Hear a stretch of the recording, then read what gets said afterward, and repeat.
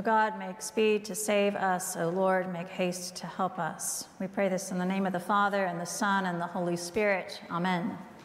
Please be seated.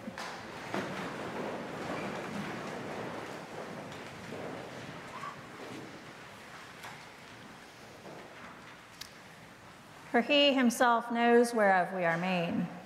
He remembers that we are but dust. Dust is something we aren't quite sure where it came from or how it got here, but we know that it's everywhere. Each particle of dust is very small, but once enough dust builds up, all of a sudden dust is substantial. Next thing we know, dust is covering the furniture, reminding us that we have let 1 week too many pass by between dustings. Dust also can build up outside after we haven't had a good soaking rain in a long while. The road or trail, dry and cracked from not enough rain, can become dusty.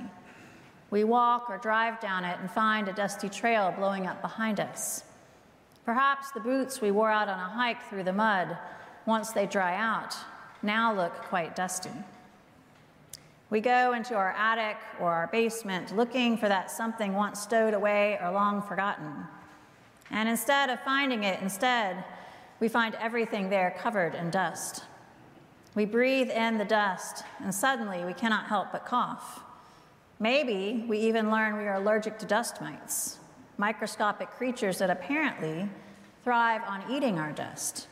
And the next thing we know, we have to go buy special filters or air purifiers and coverings for our mattresses and pillows. We don't often want to linger in dust-filled places. Our instinct is either to get out of the dust-filled place or to get the dust off ourselves and our belongings. But our culture idealizes cleanliness. We aim for a perfectly clean, dust-free existence. But I wonder what dust is. Dust is not just another word for dirt, and dust is not the same as ash.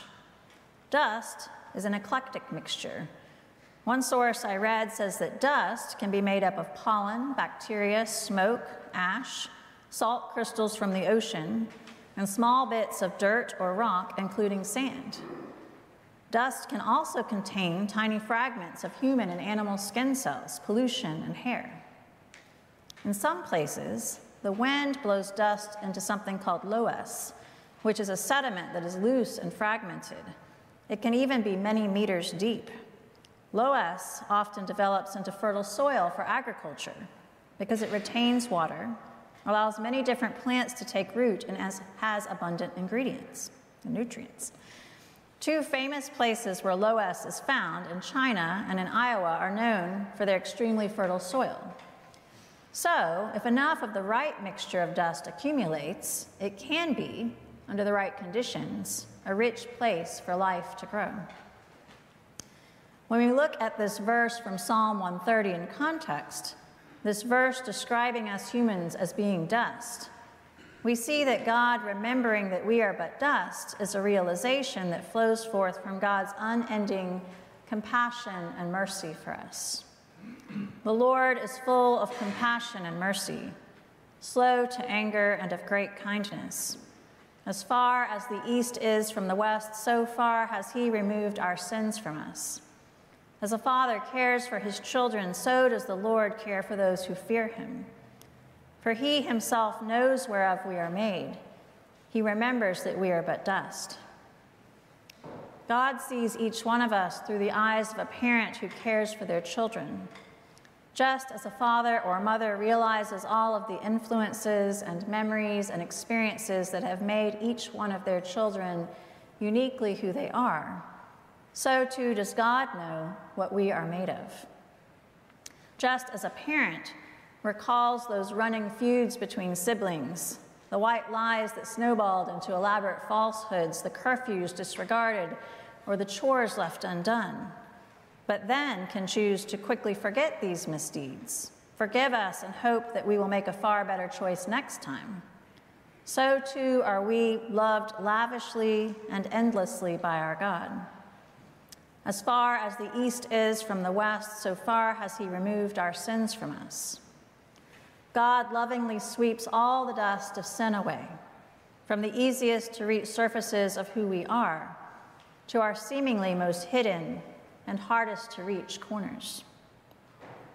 A few years ago, when I was a campus ministry intern at the UT Austin Episcopal Student Center, a song that we often sang in our Sunday evening Eucharist was called Beautiful Things by Lisa and Michael Gungor.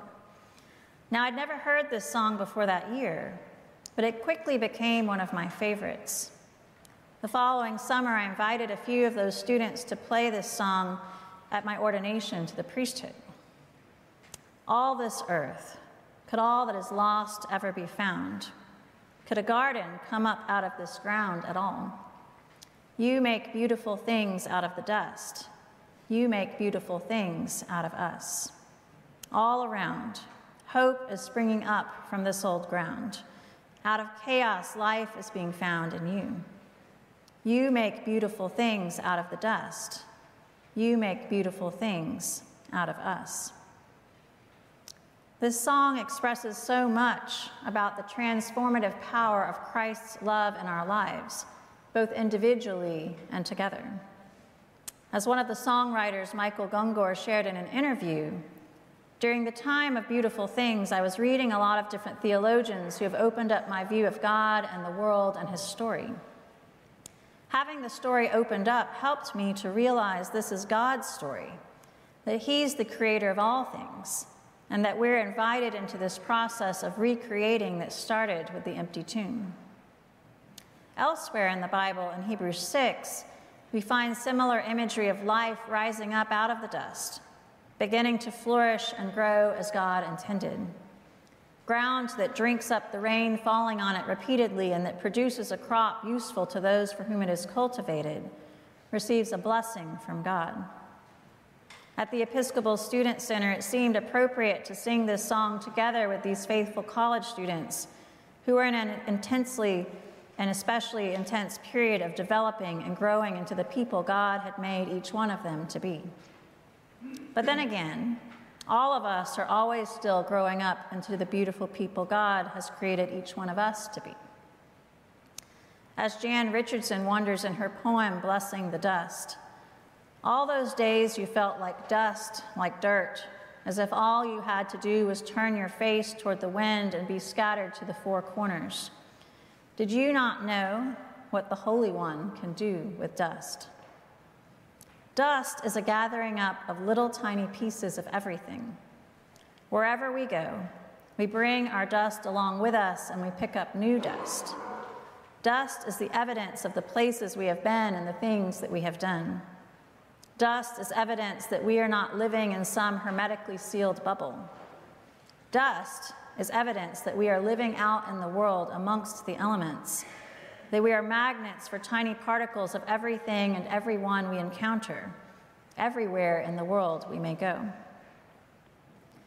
Today, as we begin this journey through the 40-day wilderness that is Lent, we are beginning an annual ritual of preparing ourselves spiritually for re-experiencing the cross on Good Friday, the tomb on Holy Saturday, and resurrection on Easter. Today, we are reminded that with Adam, we are formed of dust.